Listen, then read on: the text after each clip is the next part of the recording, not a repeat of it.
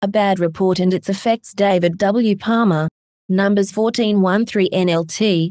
Then the whole community began weeping aloud, and they cried all night. 2. Their voices rose in a great chorus of protest against Moses and Aaron. If only we had died in Egypt, or even here in the wilderness, they complained. 3. Why is the Lord taking us to this country only to have us die in battle? Our wives and our little ones will be carried off as plunder. Wouldn't it be better for us to return to Egypt? Following the evil report of the more than 80% of the prophets, we see a litany of devastating and negative consequences. Weeping by the whole community who heard the tainted prophecy. This was certainly not a response of faith. They rose in a great protest against their God-appointed leaders, you could say, their pastors. Their complaining was so serious that it lamented not dying sooner, a completely deceptive and satanically formulated confession. Why is the Lord taking us to this country only to have us die in battle? 8. Complete abdication of spiritual responsibility to protect their families. They agreed with and prophetically confessed Satan's lies, the future he wanted to take place. By agreeing with him, they exposed their families to exactly what they spoke. He will have whatever he says. Mark 11:23 NKJV. Rejection of God and his rescuing and blessing plan for them. Wouldn't it be better for us to return to Egypt? This outrageous display of fear-driven, unbelieving demonic prophesying was an irresponsible dereliction of spiritual duty, and it was a complete rejection of God, his love, and his blessing. This was tantamount to the unforgivable sin. Hebrews 6:4-6 NKJV. For it is impossible for those who were once enlightened, and have tasted the heavenly gift, and have become partakers of the Holy Spirit. 5.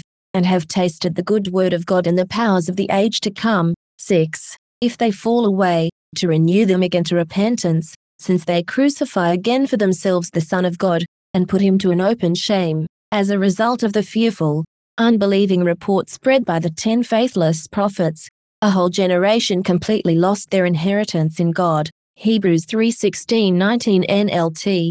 And who was it who rebelled against God, even though they heard his voice? Wasn't it the people Moses led out of Egypt? 17. And who made God angry for 40 years? Wasn't it the people who sinned, whose corpses lay in the wilderness? 18. And to whom was God speaking when he took an oath that they would never enter his rest?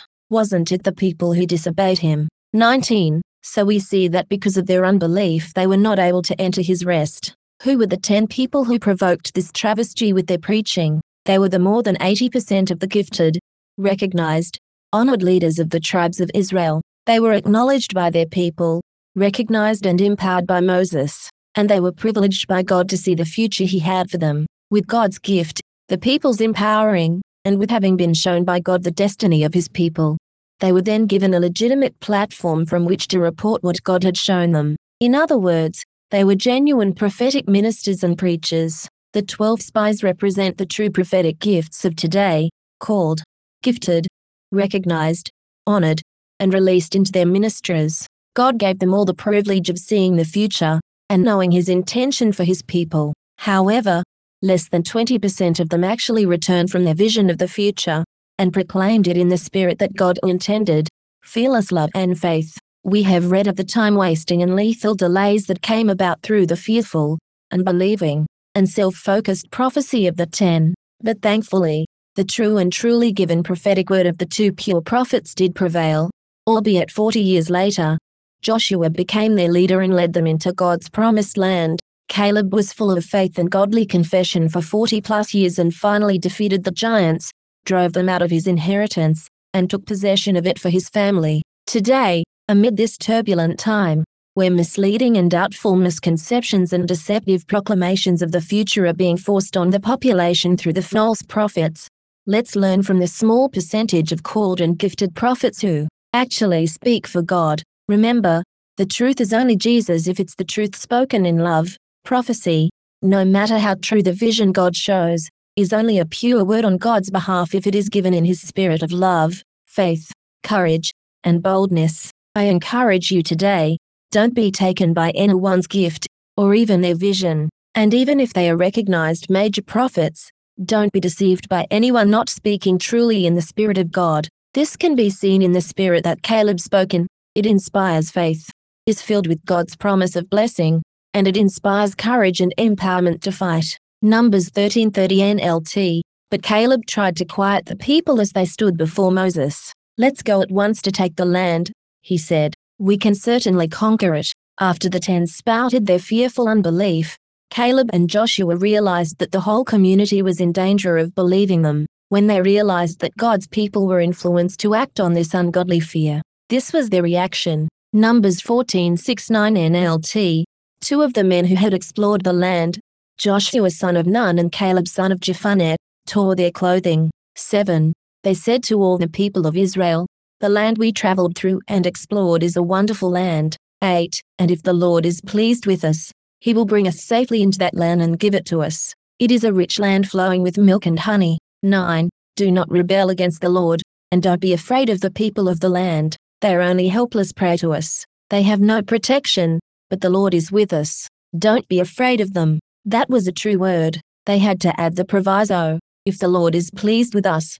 This was because the people's adoption of fear and unbelief was about to lead them to disaster. To please God, we need faith.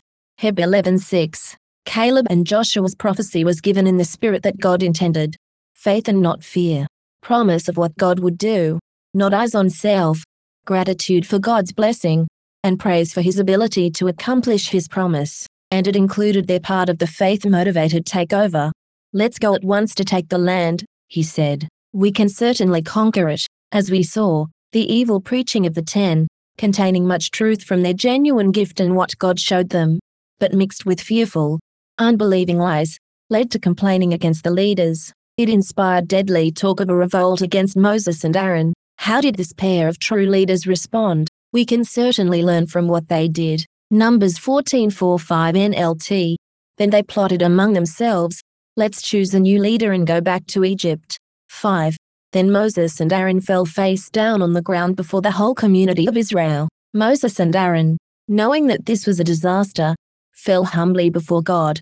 They realized that this was first about him and his action against his people. Second, it shows that their dependence was solely on him, and not even their own physical stature or strength.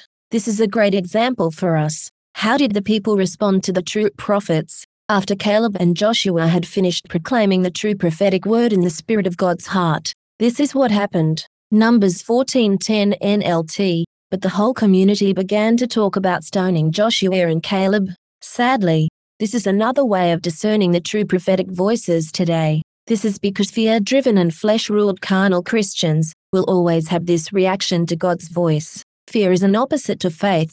Only faith pleases God. Today, I encourage you, make sure you are listening to and receiving from true prophetic voices, not just genuine gifts and callings, but only those who speak in God's spirit of love, faith, boldness, and who empower you to overcome the giants and take your inheritance. Numbers 13:30 NLT. Let's go at once to take the land, he said. We can certainly conquer it.